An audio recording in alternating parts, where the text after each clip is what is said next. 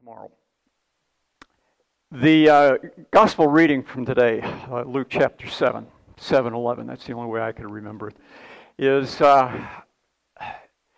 it's just like the Bible to me. It makes me uncomfortable, makes me a little uneasy, because what Luke does in a very simple way, and that's how he writes throughout his whole gospel, is this is what took place. He gives us the facts, and then he moves on.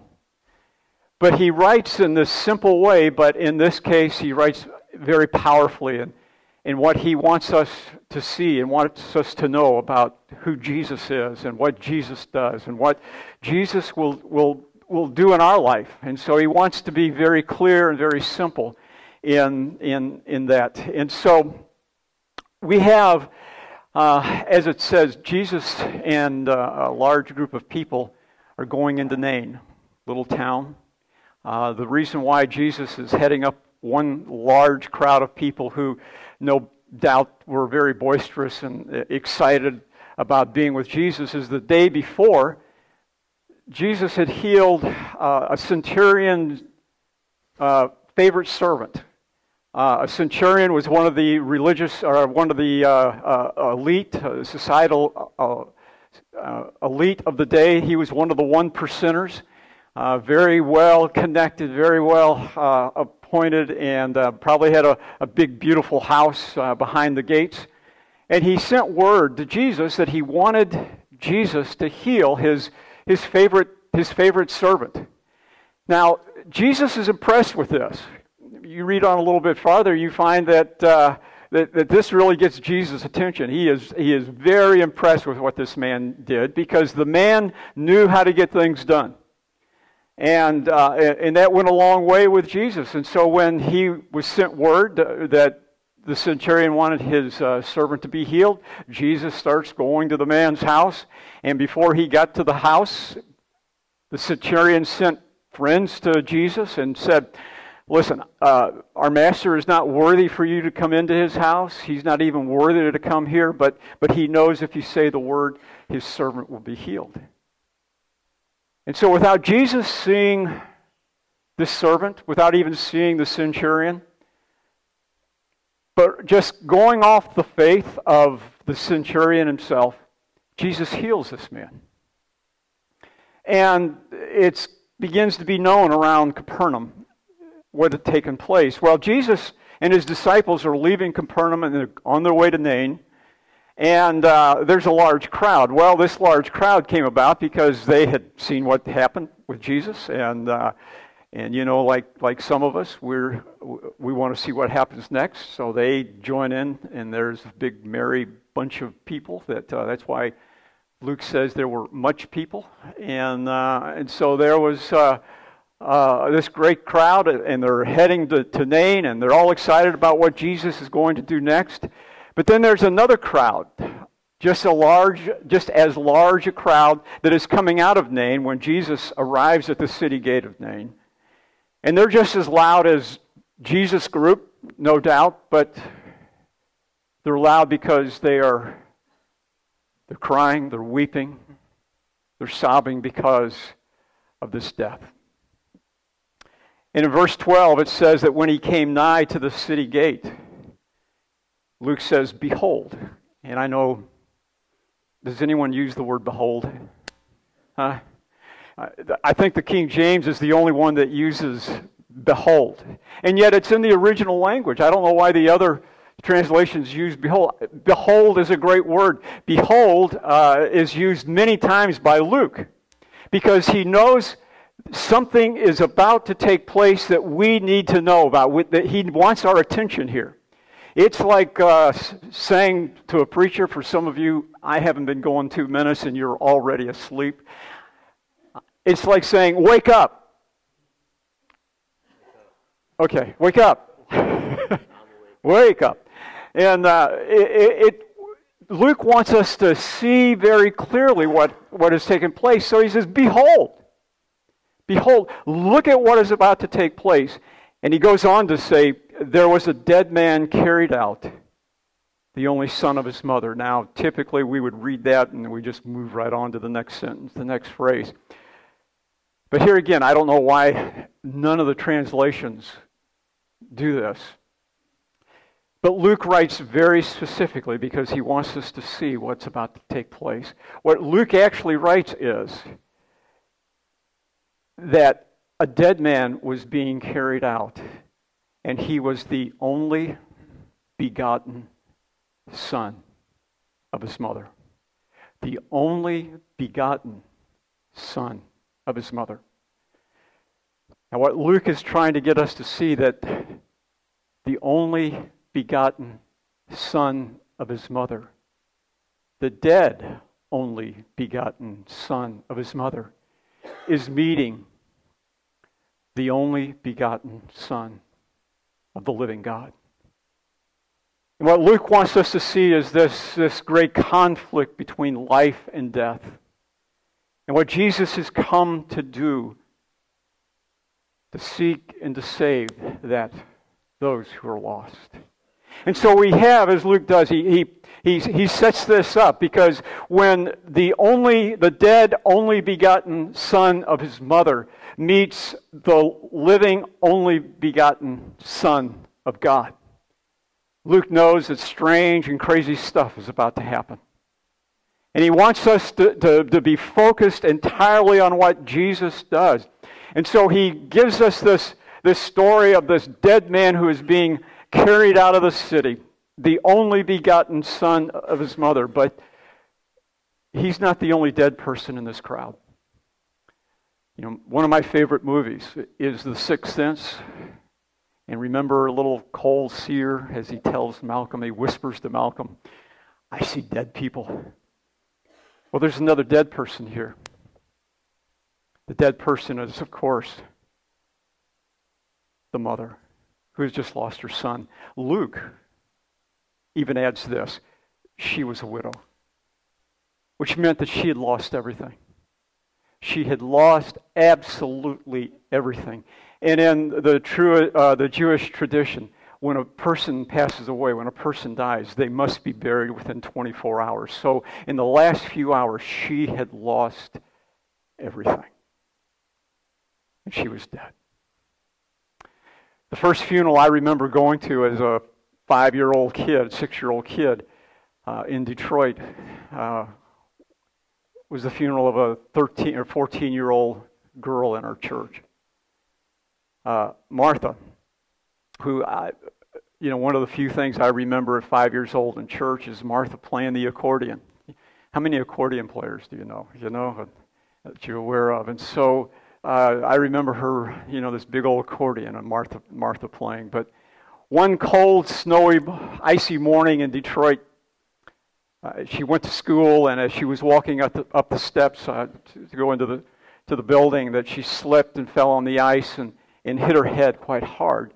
But it dazed her, it kind of shook her up a little bit, but she got up and she went on into the school and sat down in her desk and put her head down and died.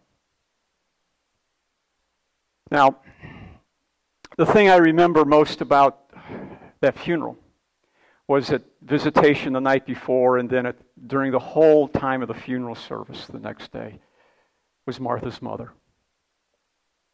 The wailing, the crying, the pain, it was undescribable. It is undescribable what took place. And my mom and dad were very close friends with her mom and dad, and we ate at each other's house for dinner. And I remember the first time we went to their house for dinner, Sunday dinner after church, and as we walked by in Martha's bedroom, I looked in, and Miss Griffin, she was standing there. When I looked in, she says, "I haven't touched a thing. I haven't touched a thing from the day that Martha died. Martha made that bed. Haven't touched a thing." And that's the way it was for the next 10 years. And then 10 years later, they moved a couple blocks from us. And I remember going in with my mom and dad over to their house for Sunday dinner. And they're showing us the house. And Miss Griffin walks to a bedroom door, and she opened up the door. And I stepped in, and it was exactly like it was. She said, this is how Martha's room would be. When they moved Martha's bed, she wouldn't allow them to take the sheets off or anything. It went like that. That's the way it was.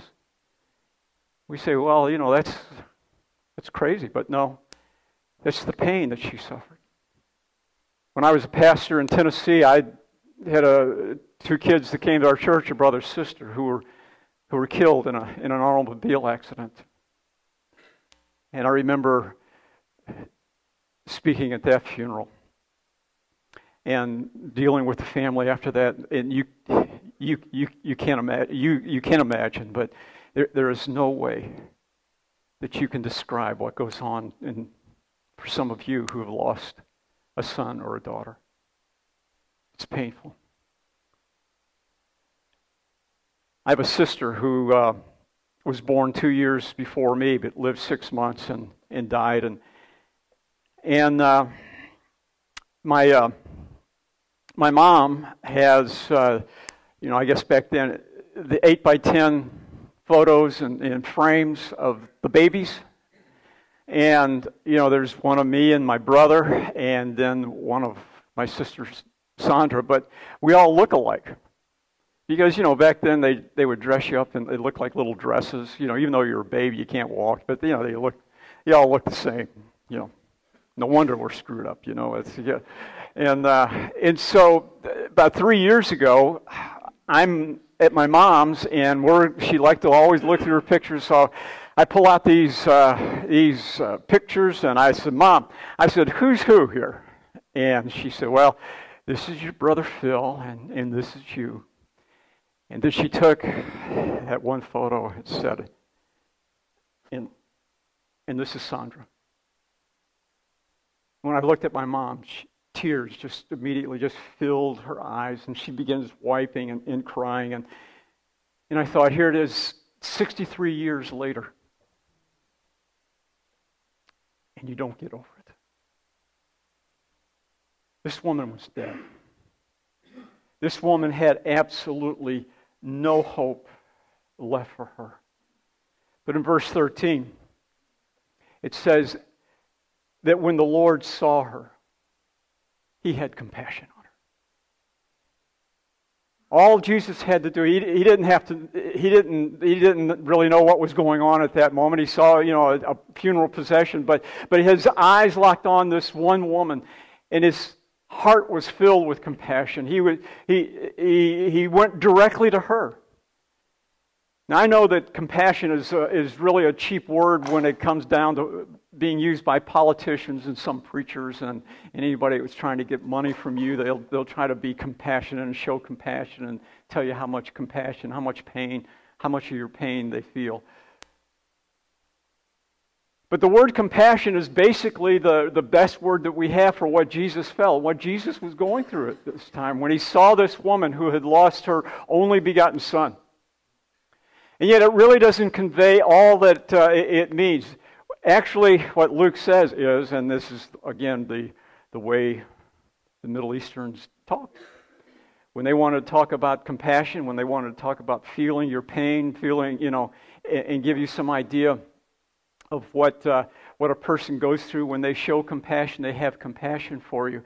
It's actually the word for bowels. Now, it sounds a little crazy, I know. But if you ever read Song of Solomon and the King James, and it says, I heard my beloved at the door and my bowels moved, it's in there. Look it up, I didn't come up with it. I didn't come up with that one. And but that's the way, because the meaning is that everything inside Jesus, even his intestines, his guts, everything hurt for this woman. Everything went out to this woman because of His compassion. In the I guess it's the 1979 Book of Common Prayer, this past week, the prayer of the week was that, oh God, you declare your almighty power chiefly by showing your mercy and your pity. That's who Jesus is. And what Luke wants us to see is that those places where we hurt and those places that bring tears to our eyes, those times when our eyes are filled with tears because of the hurt and the pain and the loss that we have. Luke wants us to know that Jesus comes. He comes directly to us. He brings us peace. He opens our eyes. He calms us because that's who Jesus is. His compassion is for us. And because he's drawn to this woman who is oblivious to Jesus, she's silent. She doesn't say a word. Jesus goes to her, and the first thing he says is, "Don't weep." Now that, it's not, it seems a little harsh, doesn't it? I know some Christian people who have lost children, and they've told me that they were caught up in the emotions of the loss and the death of their son or their daughter. As they're crying and weeping, they've had good Christian people say, "Don't weep, don't cry. Don't cry. After all, they're in heaven. They're in a lot better place. Why would you cry? Why would you ever want them to come back?" And so, unless you're going to raise someone from the dead, don't ever tell anybody, "Don't weep." Save that for something else. But don't do it. But don't do it then. But Jesus said, "Don't weep." And the amazing thing is that it's not going to be too long after this when Jesus stands at the tomb of his friend, Lazarus, and he weeps. He cries too. Even though he knows what he's going to do, he still weeps. He says, "Don't weep." And what does he do?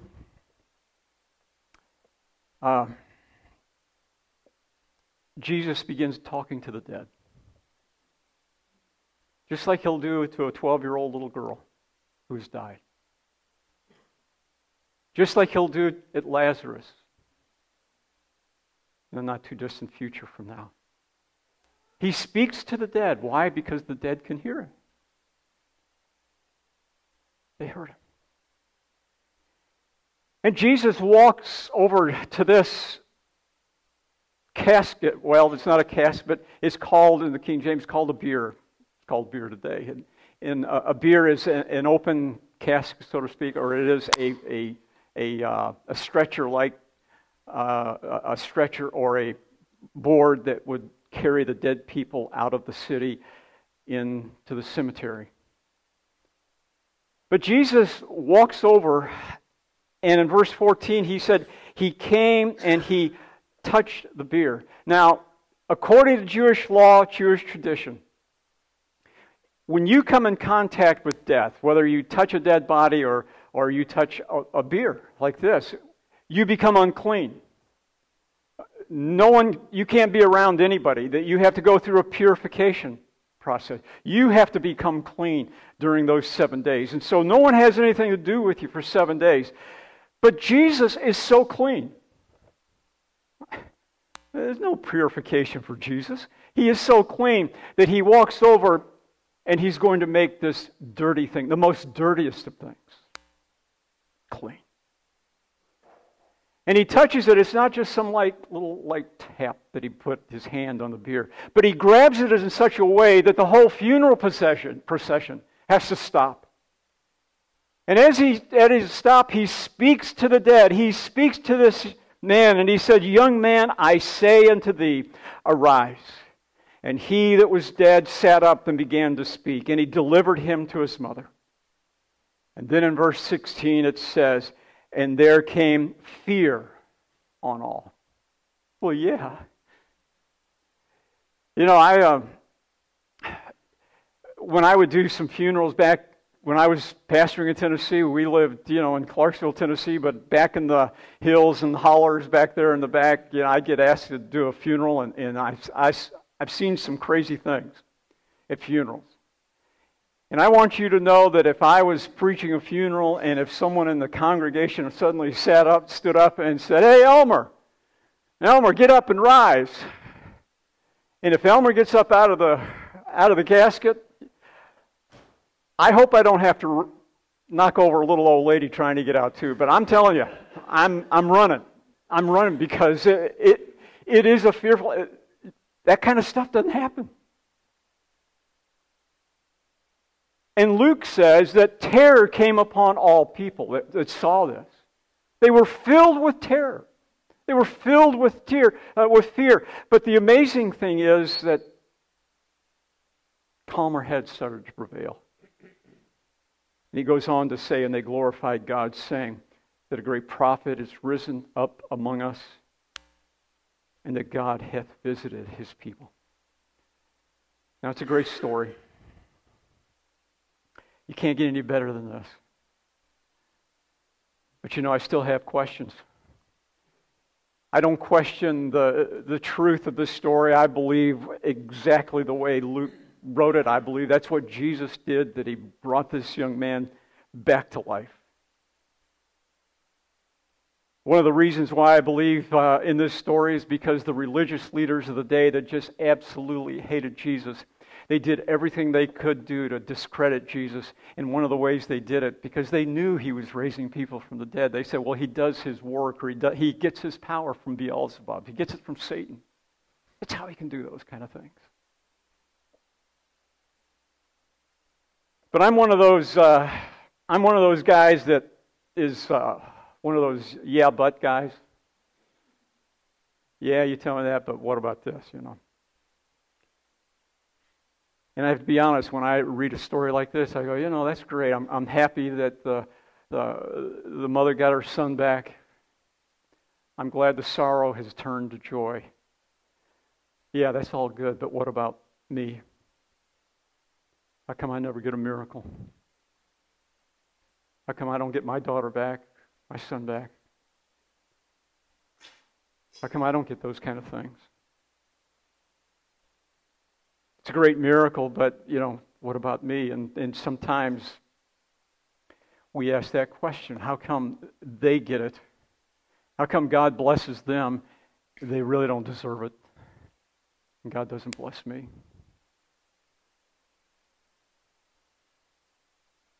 But those in the crowd that day, they understood. They began to understand what Jesus had done and what was going on, because they glorified God.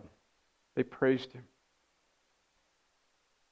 As the Message puts this verse, they all realized that they were in the place of a holy mystery, that God was at work among them. They were witnesses to a new beginning. They were witnesses to what God was doing and what God continues to do for the last 2,000 years. When Jesus announced that the kingdom of heaven is at hand, the kingdom of God is here, the kingdom of God is heaven. From that point on, we get little glimpses of the holy mystery. We end up in places of the holy mystery. And we see the kingdom of God the way that it will be, the way it should have been in the Garden of Eden. But the way that it will be when God renews all things, when Jesus comes with His great power and His great glory, and there is the resurrection of the earth, so to speak, but heaven and earth are brand new. And they join together. What happened to that mother and that son that day in that brief moment will happen to all of us. In reading this story, it helps me to understand better what goes on even around here, because, we do pray for miracles around here. And sometimes we see miracles. And like Chad and Elvis and I, they've been twice. I only went once to India, but we saw, you guys. We've seen these great miracles of God, things that just blow our minds. And I remember coming back from India and showing my daughter one of the videos of this kid, and Chad, after this happened, I'm crying, and Chad said, "Hey, Don, you got to pray for some more people." We wouldn't even, I couldn't even enjoy it. But seeing what took place, I wanted it to happen all the time. I wanted it to be for everyone, but it was just those brief moments. It's the beginning. The beginning of the kingdom of God, and what it will be like one day. And this crowd of people, as they began to glorify God and was saying that God has visited us, that they knew what was taking place. They would have loved a miracle of their own, but they understood that the miracle, the ultimate miracle, will take place sometime in the future. But just seeing the reaction of the crowd has helped me this week to understand a lot of things. One thing is that when Jesus brought this young man back to life, there wasn't any faith there. There wasn't the faith of his mother. There wasn't any faith coming from this dead guy. There was no faith there, but God brought this man to life. But it also helps me understand, I think, one of the most beautiful verses that you read in the Bible in Revelation 21:5. Where someday in the future it says that he who sits on the throne, or Jesus himself, will say, "Behold," even Jesus likes the word, "Behold, I make all things new." And how does he make all things new? Well, in verse 4 he tells us. John relates to us what had just taken place. God shall wipe away all tears from their eyes, and there shall be no more death. When I reread that again this week, I went back to my mom and her wiping the tears out of her eyes one day. God will wipe the tears out of her eyes. One day God will wipe the tears out of your eyes. One day it will all be gone. Whatever has broken you, whatever has destroyed you, whatever has brought tears to your eyes in this life, Jesus said it's all gone. There is no need for tears, no need for pain, because I've made all things new. As Christians, we don't say, well, I had parents, or I had a sister, or I had a brother, but they're dead and they're gone on. No, we still continue to have brothers and sisters and moms and dads and aunts and uncles that have gone on before us, we say. Because even though that they're gone, and even though that there is a great hole in our heart today, and it's something that will never be filled, and we are reminded every year, maybe at Thanksgiving dinner, where there is an empty chair where someone that we loved always sat. Yet it's not the end for them. And I know it's hard and it's difficult, but Jesus gives us that hope and that assurance that they are alive today just as they were alive in the past. One of the great things about being an Anglican now, Dee Dee and I would talk about this every now and then when we first started coming to St. Andrews, but in the prayers of the people that we'll pray in just a few moments, where we say that we also bless thy holy name for all thy servants departed this life in thy faith and fear, beseeching thee to grant them continual growth in thy love and thy service, and to give us grace so to follow their good example. When we pray those prayers, we're praying for people that are alive. People that still exist, will exist for eternity. And then when we are led a few minutes later by Father Larry, when he comes to the point where it says, therefore with angels and archangels, in all the company of heaven, we laud and magnify thy glorious name, evermore praising thee and saying, holy, holy, holy. I don't want to get a little hokey here, but when you say those words today, holy, holy, holy, with all the company of heaven, listen to the voice and listen for the voice of your mom or your dad or your son or your daughter. What's going on? The Anglican Church wants us to know that we worship together with those who have gone on. Until Jesus makes all things new.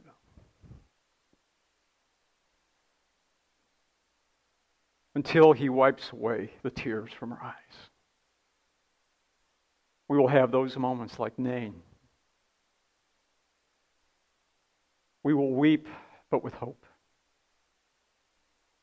We will continue to be troubled in our life, but we will not be distressed. We will be perplexed, but not in despair. We will be hurt, but not forsaken. And as Paul said, even though that we've been beaten to the ground, we will never be destroyed. Why is that? It's because we have been visited by one that is greater than any prophet that ever lived. We've been visited by the one who conquered death on the cross in His resurrection. And what He did on the cross, He did for every single one of us. To remove the sting of death, to remove the fear of death, to give us that assurance that we live forevermore. The conqueror of death has came and He had visited us. And we'll say, yeah, that's great stories for 2,000 years ago, but again, being an Anglican, we know that Christ visits us every single Sunday. And when we come and we kneel at this altar every single Sunday, we know that as Jesus said, whoever eats of my flesh and drinks my blood has eternal life, and I will raise him up at the last day. He who eats my flesh and drinks my blood abides with me, and I abide with him. All Luke would say is receive what you've read. Believe what you've read. Receive Him into your life. And eternal life is yours. True life begins. Let us pray.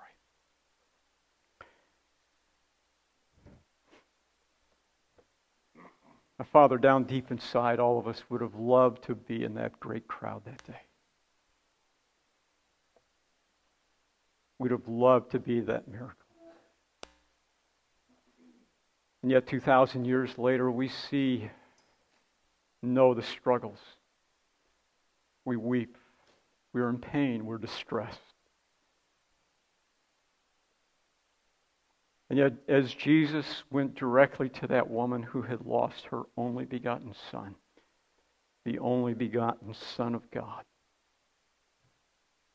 touched her life, changed her life. And all those who saw that day finally began to understand that the kingdom of God was at hand. And the death one day would end, it would be destroyed.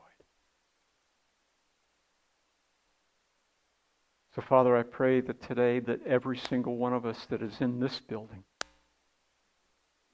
will leave in just a few moments knowing that we have received you because we have believed you. We have believed that you, the one that cleanses, you are the one who conquers death, and you are the one that has given us life. And we pray this in Jesus' name. Amen. Let your light so shine before all men that they may see your good works and glorify your Father who is in heaven.